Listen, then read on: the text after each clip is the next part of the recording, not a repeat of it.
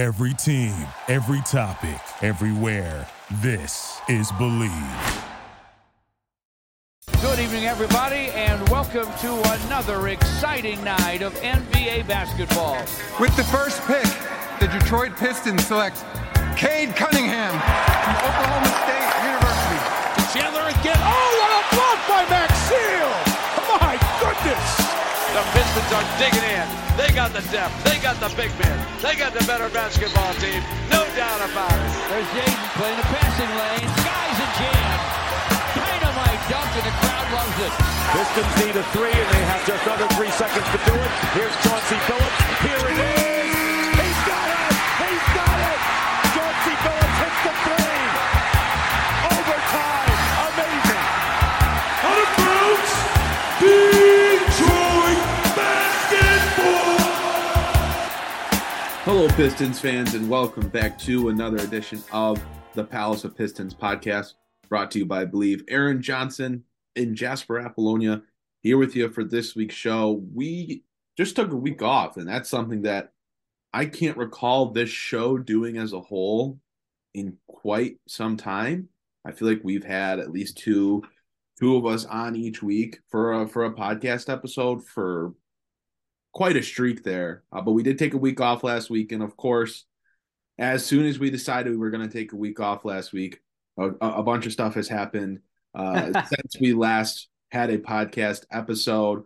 So we've got an absolute ton to get into. Excited to have Jasper here with me today. Before we get into everything, I do want to talk about what makes this show possible, and that's our sponsor, BetOnline. BetOnline.ag is the number one source for all your sports basketball info, stats, news, and scores.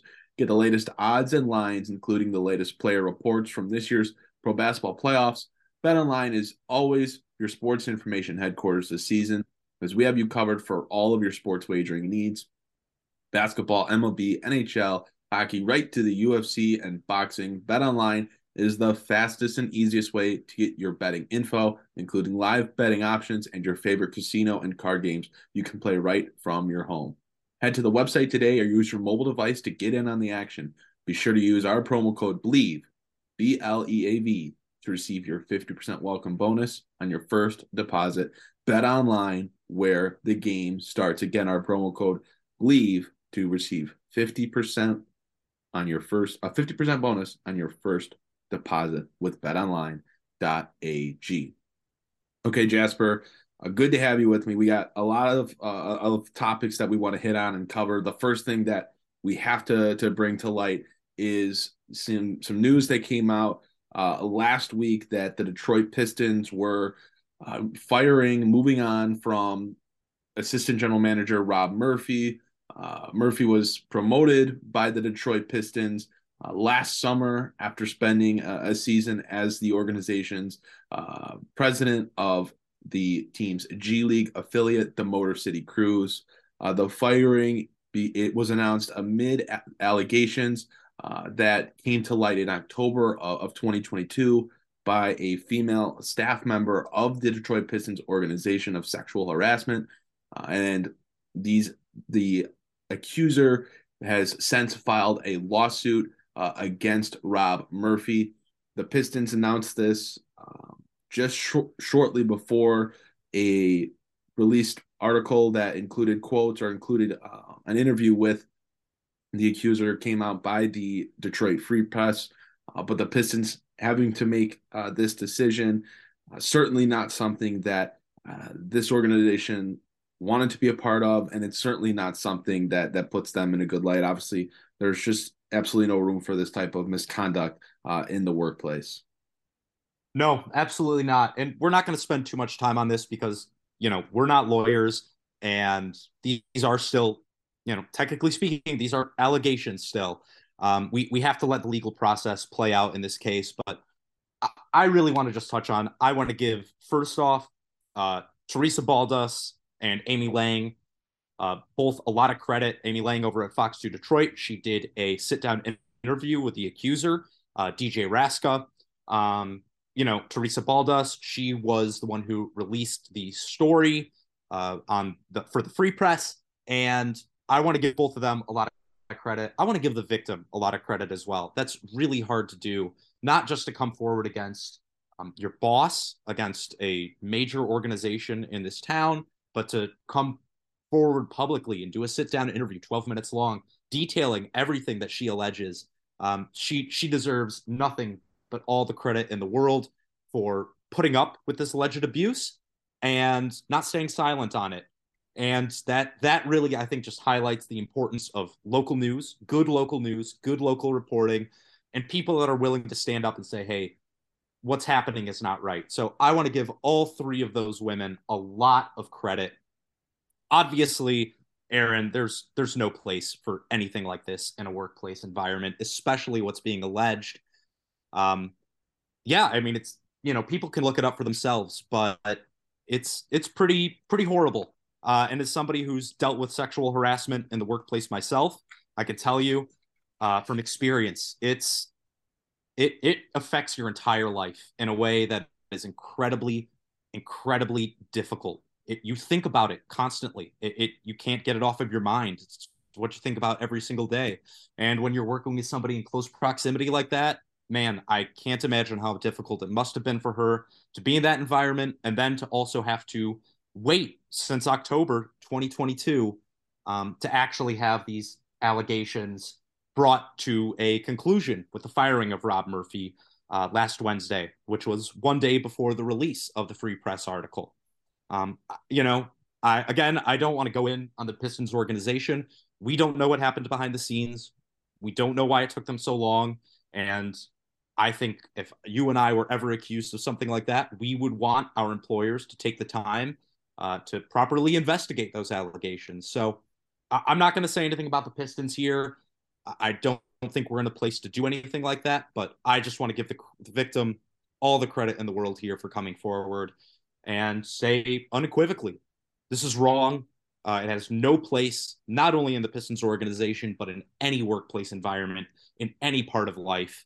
And I truly hope that this comes to a speedy conclusion, and that the victim finds justice. So that's really all I have to say on it, Aaron. I don't know if you have more to add, but that's how I feel. I think you summed it up as much detail as we really need to go into on it. It's an incredibly unfortunate situation. It's wrong that this, occurred in the first place. And it did stick out to me that it took this Detroit Free Press article coming out for the Pistons to make the decision to, officially fire Rob Murphy, who had been on leave from the organization since October of 2022. But that's, I think you're right as well, and where we don't need to get into any more speculation or making any, major claims or anything like that, while there's still a lot that seemingly needs to unravel with this between the organization and the accuser. So I think it's best we leave it there, and now we can move forward into some other recent news regarding the Detroit Pistons, and it's about the team's rookies from this season, Jaden, Ivey, and Jalen Duren. Both of them were named to the all-rookie second team. I think that it was expected that both of them would earn the honor. I think there was, at least to me, I was a little bit not shocked, but disappointed that Jaden Ivey did not get the first team all-rookie nod. Benedict Mathurin was, I guess you could say fifth guy if you had to rank him, that was named to the all-rookie first team. The others, Paolo Banchero, Jalen Williams, Walker Kessler. So not that any of those guys didn't deserve the honor, but I think Jaden Ivey just as much earned the right to be named to the first team. Nonetheless, both of them named to the all-rookie second team. Great seasons, I think, overall for the rookies. I'm a little disappointed Ivey didn't get the first team nod, but I feel like when it comes down to it, a lot of these decisions are made in that first half of the season. Benedict Mathurin obviously had a really strong start to the year, just like Paolo Banchero had a really strong start to the year. And Paolo was immediately locked in as the rookie of the year. I mean, it was 2 weeks into the season and people were like, yeah, the rookie of the year race is done. Paolo Banchero's won it, even though Jalen Williams had an absolutely phenomenal second half of the season that, not that he didn't get his props for, he obviously made the all-rookie first team, but he didn't even really make a dent in the rookie of the year race to Paolo Banchero. So these awards to me are especially these rookie ones seemingly get decided very early on in the season. And I don't think it takes away from anything that Ivey has done this year. I thought he had a really, really strong season. To me, he exceeded my expectations, and whether that was due to it being because he had to take on a big role with Cade Cunningham out for the year or not, I was really, really impressed by Ivey. And like I said, he exceeded, what I had hoped he would be able to do for the Pistons in year one. Yeah, no question. And look, the fact of the matter is Keegan Murray made the all-rookie first team over Jaden Ivey, which I have no problem with. And I still think if I went back and I did it again, I'd still take Ivey over Murray. He absolutely exceeded expectations. You're completely right. And yeah, maybe some of that had to do with, the role that he was forced to play with Cade Cunningham going down. But I really think he showed a lot of growth throughout the season, regardless of what he was being asked to do. You saw him grow as a passer. You saw him grow as a shooter, especially in terms of pull-ups, in terms of catch and shoot. He made some great strides, and even really, underlooked at. I think in the last 2.5 months of the season, I think he made some strides defensively as well that not a lot of people took notice of. Obviously, he's not a plus there, don't get me wrong, but he improved greatly from where he was even in the middle of the season towards that All-Star break. So for me, yeah, absolutely. I'm with you. I'm not surprised. I'm disappointed. We talked about it a couple months ago, even that we thought Bennedict Mathurin would make it over Ivey, despite Jaden Ivey providing more in terms of assists. In terms of efficiency, it really was not that far off. And you look at the respective roles that they were asked to play. Jaden Ivey, 24% of his twos were assisted. Bennedict Mathurin, 60% of his twos were assisted. And when you have a guy like Tyrese Halliburton who can get you the ball in great places, the differences in their efficiency were not that vast. And when you look at what Ivey was asked to do versus what Mathurin was asked to do and what they produced in terms of output, to me, I don't really see how Bennedict Mathurin made it over him. He averaged 0.4 more points per game and 4.5 assists less. I mean, Mathurin had more turnovers than assists this year. That's a fact. So he didn't create for anybody else. He just came off the bench and he scored. And he played a little defense, but he wasn't so great defensively to where, Jaden Ivey being a negative there, the difference was so vast. Bennedict Mathurin was not Herb Jones of last year. So for me, that was the one quibble I had. Duren, second team, yeah, makes sense. Walker Kessler was a beast this year. Walker Kessler was an absolute monster. Honestly, if you asked Utah, hey, if you're at the Timberwolves, you go, hey, you want to take Gobert back for Walker Kessler? I don't think Utah would say yes, straight up, to be honest, at this point. So, yeah, you can't be mad at that. The other four guys on that first team absolutely deserved it. I have my issues with Mathurin over Ivey, but like you said, these awards are decided in the first month. Last year, Cade Cunningham lost to the Rookie of the Year in his first month of play. This year, Paolo Banchero won it in his first month of play. Despite, and this is the crazy thing, despite shooting worse than Cade Cunningham from 2, from 3, and from the free throw line. But you didn't hear so much about Paolo Banchero being inefficient. You heard a lot about it about Cade Cunningham. So I always think these quote-unquote discussions, because they're not really discussions, they're soapboxes for people to stand on. I always find those things interesting. Yeah, I think, what we said is certainly true. And I've heard other people kind of say it as well. These awards, again, they're decided early on. And it's the narratives that are built within the first week or two. And it makes life easier. It makes the job easier for the voters who just decide to run with that narrative no matter what. And it's not a slight on any of these guys. I mean, I think this year's rookie class has had some really strong performers for a class that, one, was missing one of its best prospects in Chet Holmgren all season, and two, wasn't considered to be an outstanding rookie class. I think there's a good group of guys. These guys that made the first and second teams, all of them have all-star level potential at some level. I don't know if any of them are going to be superstars. I think Paolo Banchero can be a superstar. I don't know if anyone else can be a superstar in terms of a top 15, 20 player, top 15, 20, 25 player. But you don't think, sorry, real quick, but you don't think Jaden Ivey could get to that like De'Aaron Fox level? I think Fox is a 15, 20 top player. I think if I went through and ranked the top 15, 20 players in the league, maybe De'Aaron Fox right at 20. Okay. I mean, it could be close. I guess I'd have to go through and really go, player by player. I think Jaden Ivey, has all-star potential. I think he's one of those guys. Sure. I think he has one of the higher ceilings out of that draft class, which is part of the reason why I was a proponent of taking him last year. It's something that we talked about extensively leading up to the draft is, you need to get guys with higher potential. And Jaden Ivey stood out to me as one of those guys. But I just think this class, this season played really, really well. And, to me, someone like Jalen Williams, who, wasn't a top 5 pick or anything, like for him to be an all rookie first team selection, arguably be a top candidate for the Rookie of the Year award, to have a huge role on the Oklahoma City Thunder, who made it to the play-in, and he played well in the play-in. Like, this class, I'd say, has over-exceeded expectations, and they're missing Chet Holmgren, who I think has the potential to be better than anyone else in the class. We don't know, but a number 2 pick for a reason. I really enjoyed this year's class, and it was a class that going into the draft, going into the season, I didn't think was going to be this talented.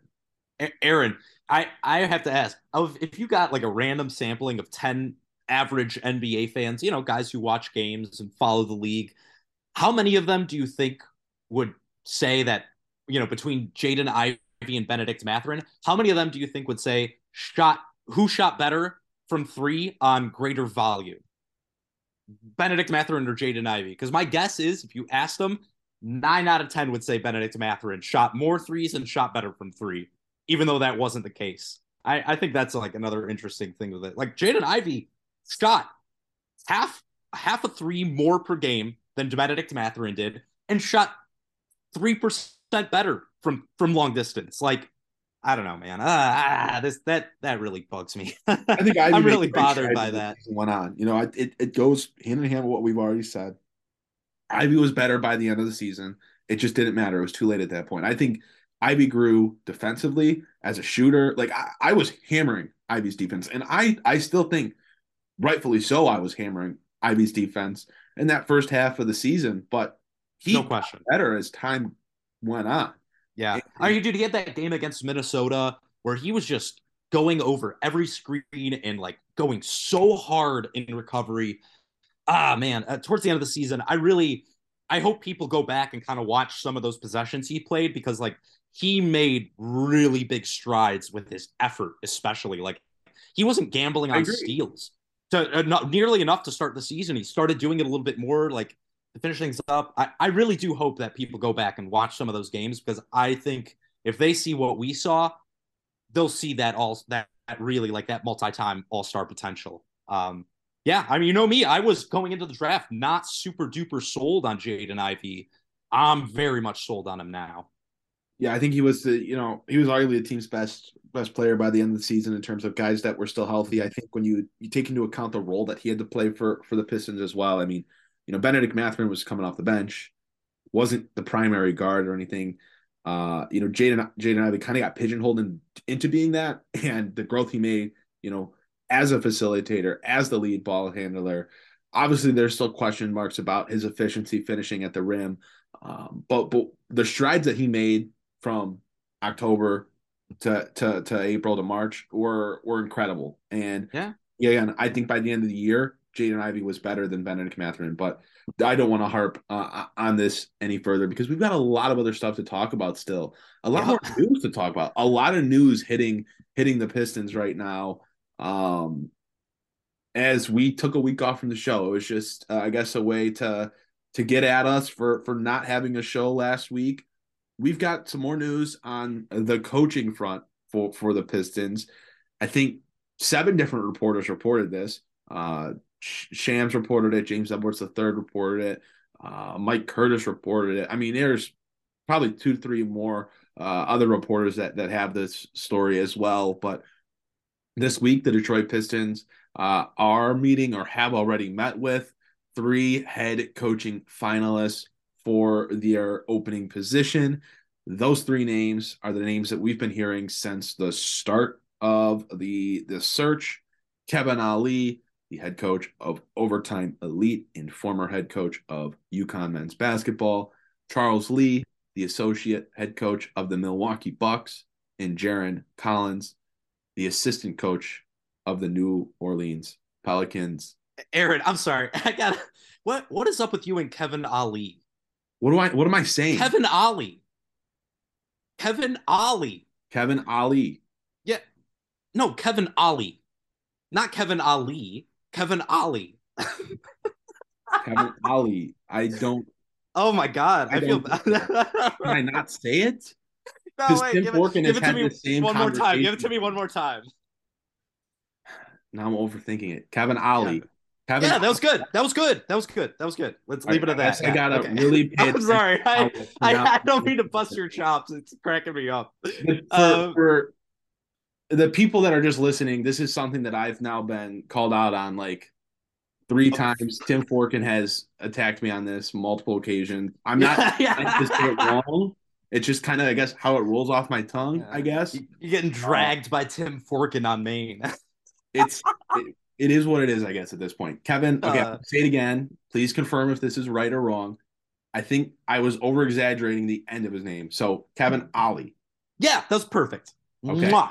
Buonissimo. I am going to try to ingrain that in my mind and into my native tongue, I guess. You got to do the Dexter's Lab. You got to put a headset over and just have it play his name. Omelette du fromage. Kevin Ali. Yeah, instead of listening to like peaceful sounds when I'm trying to sleep, I'm just gonna listen to different sports broadcasts where they're saying Kevin Ollie's name. Listening to like Jim Calhoun pressers from like 2001. Anyway, sorry. Okay, yeah, back to the discussion. These are the 3 finalists for the Pistons head coaching position. I am going to remain, for what I know as a public, on the outside person, looking at the situation, looking at the coaches available. I think this is a really underwhelming group to me. I'll maintain that I think out of these 3 guys, Charles Lee is the best candidate. He's a part of a couple other head coaching groups right now that are being interviewed. He's most recently been added to the Milwaukee Bucks coaching search after they decided to move on from Mike Budenholzer. So I think Charles Lee is the top candidate. In my mind, I think we're starting to get a better idea of who is going to be named the head coach, and it's my least favorite candidate. Yeah. But it kind of is what it is at this point, and I think I'm just going to start living with it and moving on because I can't believe the decision. I don't see how a guy that hasn't been a part of any other teams coaching interviews over the last handful of years is involved in this type of discussion and has become, the favorite. I don't get it. I think when you look at the history that Troy Weaver has with Kevin Ollie, that's what makes the connection. And to me, that's not a good enough reason. Like, oh, I worked with this guy before. I know this guy. He's the right guy. I could be totally wrong. I hope I am wrong. Yeah, obviously I don't want the Pistons to mess this coaching search up because I think if they do, it's Troy Weaver's kumbaya. He'll be done.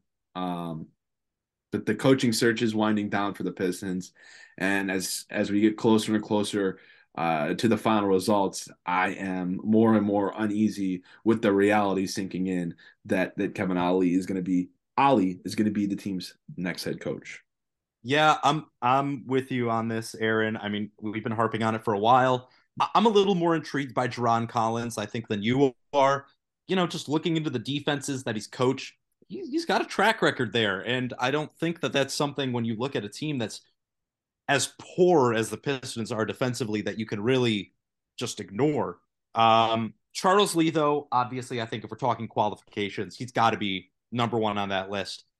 I mean, with Ollie, it's just like, yeah, for the reasons you hit on, he hasn't been a part of an NBA coaching search, hasn't even been a part of a college coaching search like recently. I can't remember his name's coming up with anything. Yeah, he's part of Overtime Elite, but he's not even a coach. Like, he is the head of coaching development for Overtime Elite. He's not even coaching right now. So for me, it's just, on some level, I respect Troy Weaver for being willing to go down with the ship, to be carried out on a shield, whatever kind of other cliche you want to use here. But as a fan, and let's be real, I am a fan of the Pistons. This is a coaching search that I think I know where it's going, and it makes me really nervous. It's hard to get excited about a guy, again, who's not even a coach right now. Like, not even a coach right now. Hasn't been a coach for years and hasn't popped up anywhere. So I don't know, man. I mean, he won the title at UConn and was gone 3 years later.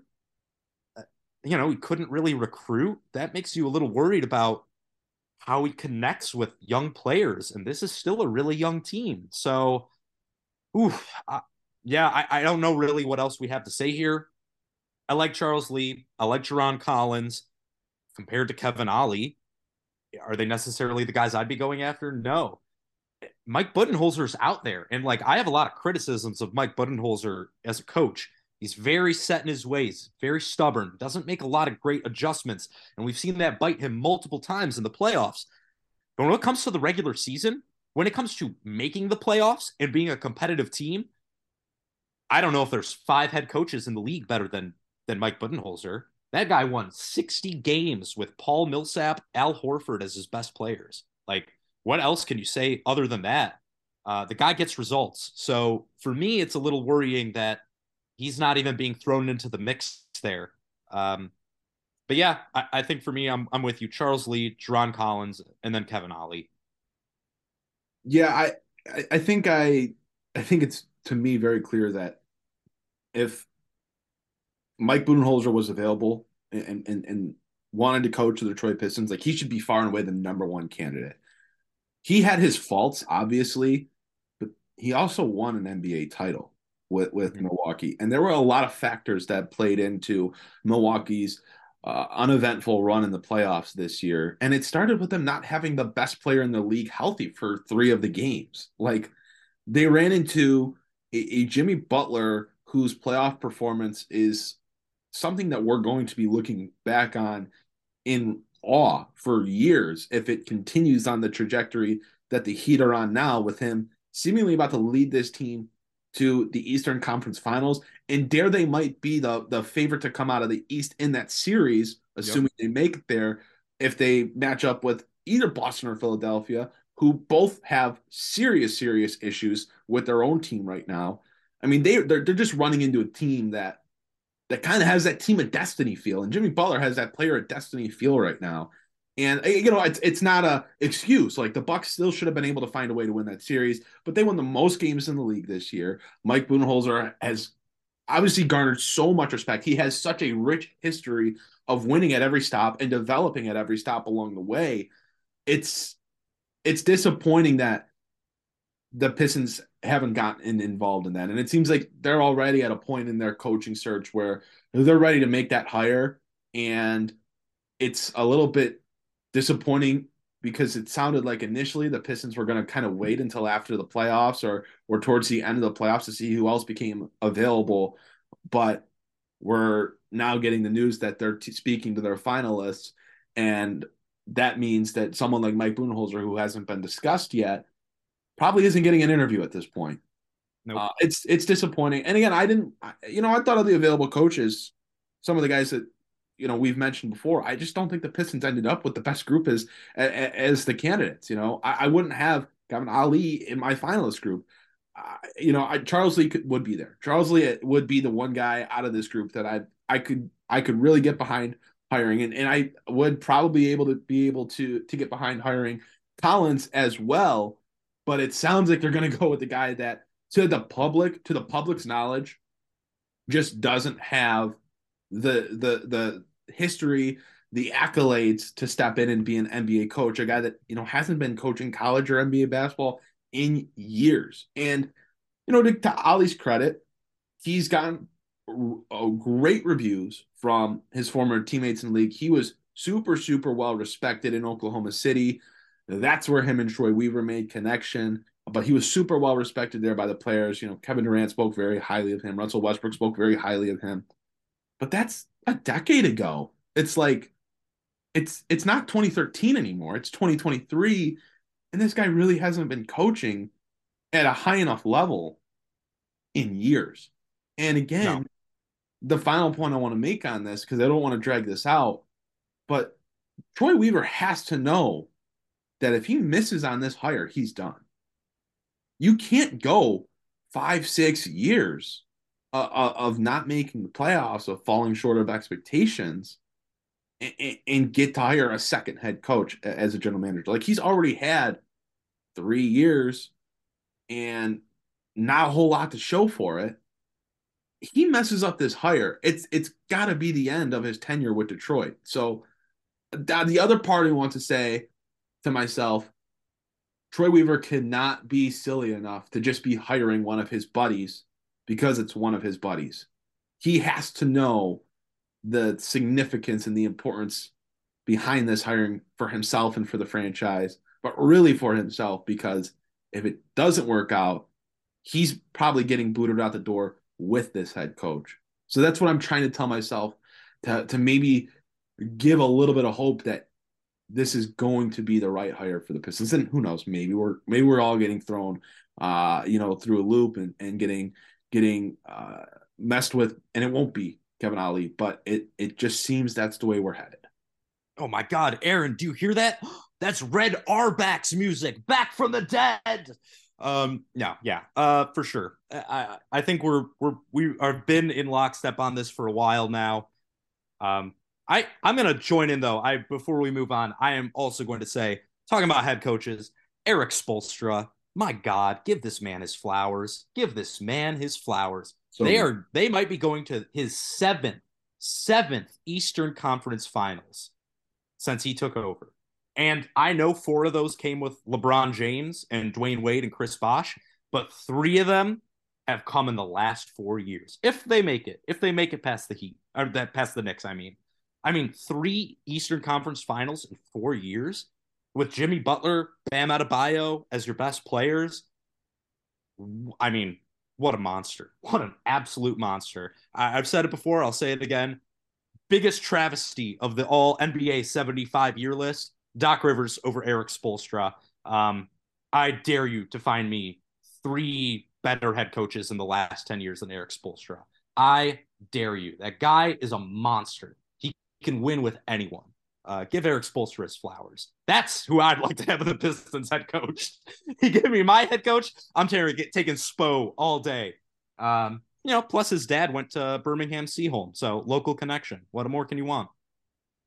Yeah, it would be nice if the Pistons could end up with Erik Spoelstra, wouldn't it? Not going to happen. Pat Riley will slaughter a goat at the altar of Moloch and use its blood to slick back his hair before he lets Erik Spoelstra go to the Pistons. That's never happening. But yeah. Well, we talk about it, and it is prevalent. No matter, I don't think anyone could really deny it at this point that coaching trees are significant in the NBA, and it's how a lot of coaches get their opportunities, is being part of a successful coach's coaching tree. And for me, that's why I am shocked that Chris Quinn didn't get into the finals group, or isn't getting that opportunity. Don't even bring him up. You're gonna make me sad. Yeah, I know. But you know what? Look, when you have a chance to hire a guy that comes from the Jim Calhoun and Scotty Brooks coaching tree, I mean, how can you pass that up? It's just, it's something, I guess, from the public we don't understand. Again, I hope to be wrong on this. I hope to be looking back at this in this same position next year and saying, at the same time of the year next year, saying Pistons got it right. Yeah, I want to look stupid. I want to look like an idiot. Yeah, this is when I want to look dumb. But for the information that I have, it just doesn't seem like the right hire. Anything else that you want to add on this topic before we move on to our final? You know what, man? Coaches coach, players play. Let's move on to the players. Yeah, we are going to move on to the players. James Edwards III of The Athletic released an article earlier this week where he speculated on some realistic free agency options for the Detroit Pistons this summer. This is not a report that the Pistons are targeting these players specifically. He's, citing these as guys that the Pistons could realistically target. So he's not saying that the Pistons are going after these guys. One of the names that he has in this piece, Jeremy Grant, is someone that has been linked to the Pistons as a free agency target this upcoming offseason in a report. But these other names that we're mentioning are all speculative and just for point of discussion. But Edwards named Jeremy Grant, Karis LeVert, Grant Williams, Austin Reeves, Max Struss, among other names as targets for the Detroit Pistons this summer, realistic targets for the team as Troy Weaver tries to build out a better roster heading in to next season. There were some other names on this list. None of them were as significant as the names already mentioned, like Yuta Watanabe, who I actually wouldn't mind, was on the list. There was a couple other smaller names as well, Torrey Craig. But what about your boy, Cam Johnson? Was he on that list? Did I miss that? You missed Cam. You didn't mention him. Oh, my God, that's right. And you know what? Cam Johnson's on the cover art for the podcast. What a miss by me. This is why we need Mike hosting. There's too much going on. There's too much going on. I can't handle it. Cam Johnson, yes. But we talked. I'll save it for the discussion. I think this list overall was pretty underwhelming in general, considering I'll maintain my stance that the Pistons have to get a rather significant upgrade to the roster in terms of getting an all-star level player on the team. I don't think any of these guys fit that billing if this team's serious about making a major jump in the standings anytime soon. But overall, this list to me was, again, pretty underwhelming. What did you think about the names that were linked to the Detroit Pistons? Yeah, you're not wrong. I mean, I thought it was interesting that Kyle Kuzma and Harrison Barnes weren't on the list. To be honest, they probably aren't legitimate targets, but I did think it was interesting they weren't on there. For me, looking at these names, it's really divided into two groups. There's the guys that you have to throw a lot of money at, and you're expecting them to come in and really, be your day one starter, provide at least number 3, number 4 option level of production. And then the other guys are guys that you bring in to be maybe your spot starter, maybe your really effective option off the bench. For me, it's like two groups. So I look at the first group, the guys that you're really going to have to pay. I think that's your Jeremy Grant. I think that's Cam Johnson. I think that's Grant Williams.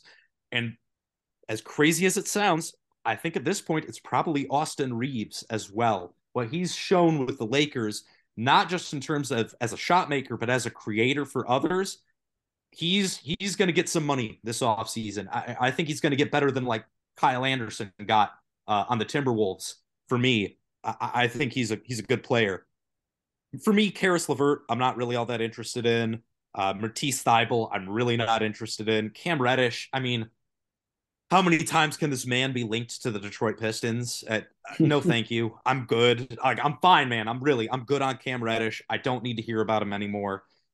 Those are guys that I'm not so interested in. But then you look at the other players like, I like Yuta Watanabe, but he's not a starter. He's going to be 29 years old. He's a decent shooter. He's a really good effort guy.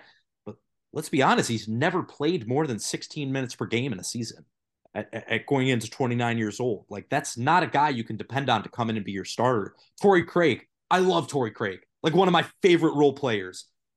Is that a guy you can rely on for 30 minutes a night to be your number 4 scorer, number 5 scorer even?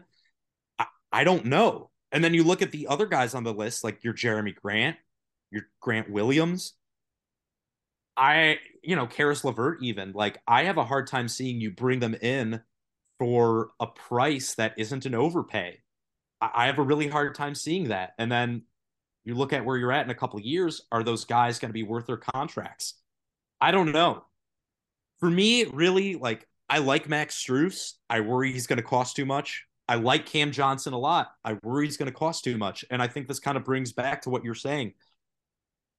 It's an underwhelming list because if you bring in one of those more higher tier guys, you're going to have to pay them probably 20 million plus a year.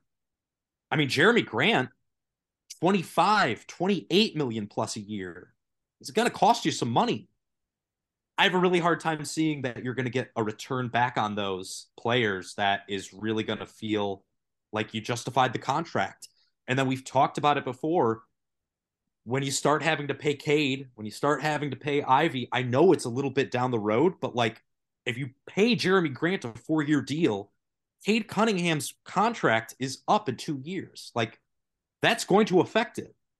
Jaden Ivey, Jalen Duren, their contracts are up in 3 years. That's going to be on the same timeline as one of these free agents' contracts. So it's a very difficult position I think the Pistons are in. It's easy to say, look, we have the cap space, we can overpay.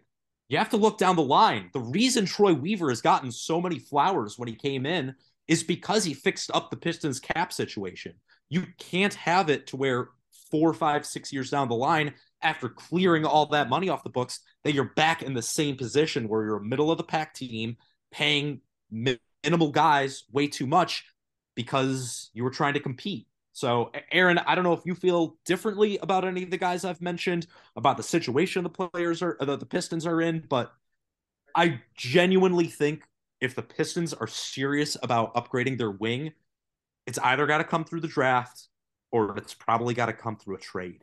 And I think that those are probably the best 2 options available to them if you want to maintain a relatively clean cap before you go take that leap into being a title contender. Because once you do that, you are going to have to make trades, big money trades for big money players. Every contending team does it. So you have to be sure of where you're at. Look at the Suns. They just traded for Kevin Durant, but by doing so, they destroyed all their depth. They're going to probably lose to the Nuggets in Game 6. They're almost certainly going to lose. And like, where are you then? You have a messed up cap, an aging roster, and nobody to replace them. So the Pistons have to be really cautious here. I wonder if you have a different perspective.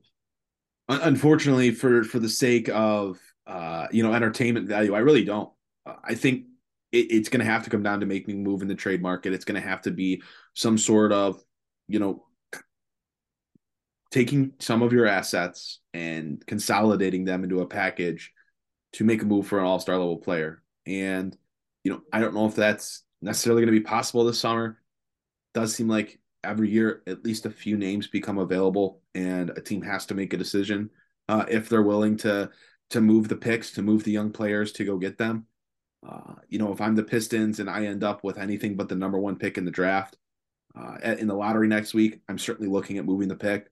There's not a guy, it'd be nothing against Scoot Henderson. I really like Scoot Henderson, but if you can use that pick to go get a wing that's you really feel is going to fit better and has, the all-star pedigree, it's a lot easier to move that pick. Now, if you get the number 1 pick, your decision's made for you.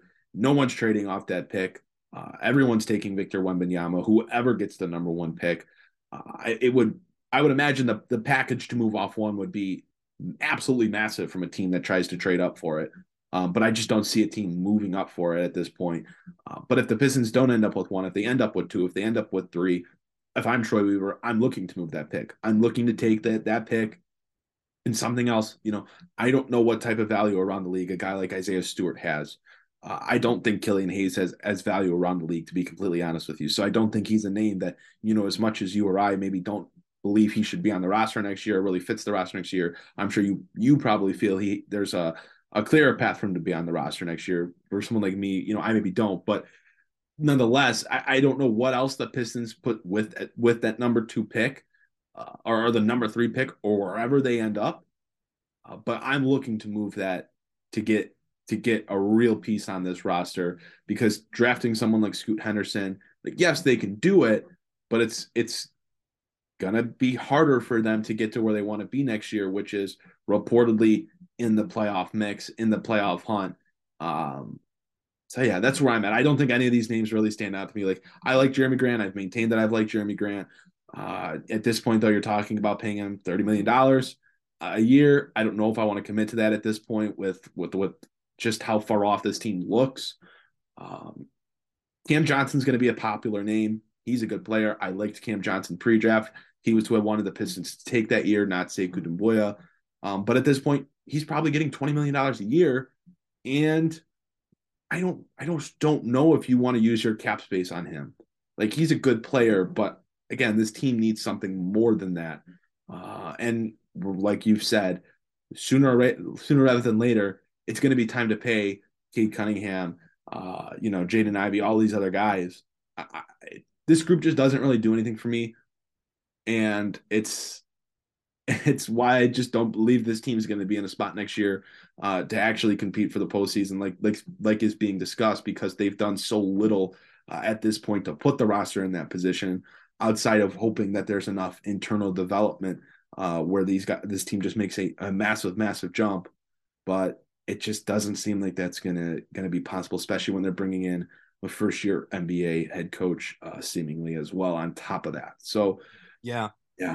I think the dream is like Jalen Brown says, hey, I'm not re-signing with Boston after next year because contract is up after next year, and you get the 2 pick. And I mean, I don't know. The problem is Boston's in win now mode. So if they're trading Jalen Brown, they're trading him for another all-star. I think even if you said, hey, here's Jaden Ivey and the 2nd pick, I have a hard time believing Boston would say that, even though they might feel that the value is equivalent, I have a hard time seeing where they would say, yeah, but like we have Jason Tatum. Like we have a team that has to win now. We're still shooting for a title these next 2, 3, 4 years. So it's a very difficult situation. Really, it is. But you have to, I think, find a solution in the trade market. And here's the good thing, though. There is always an underachieving team, an unhappy superstar halfway through the season. It happens every single year. And not just one team, not just one superstar. There's 2 or 3. It happens. So while it's not clear right now what the solution is, I'm also of the belief that a package will open up at some point. I really do think there will be something. And look, if the Pistons are serious about contending, then the fact of the matter is you have to be willing to start parting with first-round picks after this year. Maybe even for this year. If trade opens up at the draft, I think you definitely have to consider moving off of a pick that's between 2 and 5. I really do think you have to. And again, going into the trade deadline, if you're in a position where you can make the playoffs, I think there has to be a real question of whether you're willing to move future draft picks as well. You have to consolidate at a certain point. We said it during the summer last year when the Cavs traded for Donovan Mitchell. Like, the Pistons are going to have to do the same thing at a certain point. And you have to be really smart about it because, like we just saw with Cleveland, they made that move for Donovan Mitchell, and it took them from the play-in, losing in the play-in, to losing in the first round. It's hard to win in the NBA, even with multiple star players. It's really difficult. So, yeah, we've been saying it for a while. The Pistons are in a really precarious position. Troy Weaver has to nail this coaching hire. He has to nail this draft, and he has to nail free agency. That is a really difficult proposition for any GM. Any GM. I don't care who they are. To nail all 3 in one offseason is a tall task. So I have my doubts, but again, I'm still hopeful, and we'll see what he can do. He's zagged before when we've thought, there was only 1 or 2 options available, and I'm not going to put it past him to do it again. No doubt. That's one. If there's one thing you can say about Troy Weaver is that he is unpredictable. He can pull a feather out of a cap and completely, shock people with his decision making sometimes, good or bad. That's why he's daddy. You know what I mean? Yeah. He's an alpha. He's a freaking Chad. He's a Sigma. Like he's dude, the guy, that's why he's Daddy Troy. Like he's the big boss. And like, you know what I mean? You think you got him figured out, and then boom, he switches up on you. Agreed with. That's why he's the big daddy. So yeah, there you go. I don't think there's anything else to say after that. I think we Troy Weaver's daddy. Pistons are in a tough position. Kevin Ollie, not Kevin Ali. What else is there to say? It's a big week for the Pistons. NBA lottery next week. We'll certainly be talking about where they end up. Woo! Next week, Aaron. Oh my God. Night for the franchise, one way or the other. It's going to be a celebration of years of losing and the most miserable past season of play, or it's going to be a how the hell could this have possibly gotten worse? We're going to have the editor either ready to insert celebration by Kool and the Gang or hurt by Johnny Cash. One of the two. It's going to be that kind of podcast. I don't think I've had people really a middle ground. I think it's really it's one or the other, man. Yeah, I think it's one or the other. And I've had people ask me, like, when are you doing a draft preview? I say, when the lottery finishes, because the fact of the matter is, if the Pistons get number one, you don't need me to evaluate the other prospects in this class. You know where it's going. If they get anything else, then we can talk about, hey, who's getting picked here. It's kind of that simple. We'll know. We'll draft lottery on Tuesday. Jasper, anything else you wanted to add before we wrap up this week's show? No, that's it for me. I'm looking forward to the draft lottery the same way I would a biopsy. It's either going to be really good news or really bad news. So hopefully the prognosis is negative. Yeah, you're not wrong. You're not wrong there. All right, well, I think we hit on a ton this week. It's what we get from missing last week's show, but we'll certainly be back next week. Hopefully, we'll have Mike with us. He's doing a lot of big boy things lately in life. I can't relate, but that's why he's not been on the show. He's got real life stuff going on.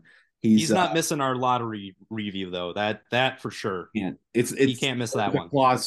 There's a clause in his contract that says he can't miss that. So nice. We will have all three of us back next week. I'm not going to guarantee it, but I'm going to guarantee it. That's going to do it. I'm going to guarantee it. So it's happening. Guaranteed. It's guaranteed.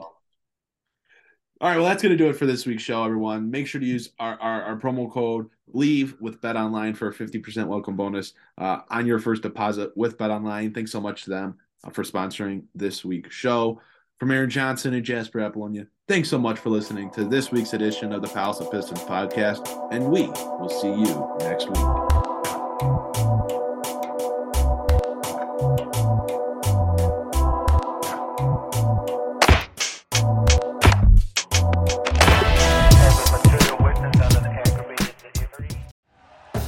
Thank you for listening to Believe. You can show support to your host by subscribing to the show and giving us a 5-star rating on your preferred platform. Check us out at Believe.com and search for BLEAV on YouTube.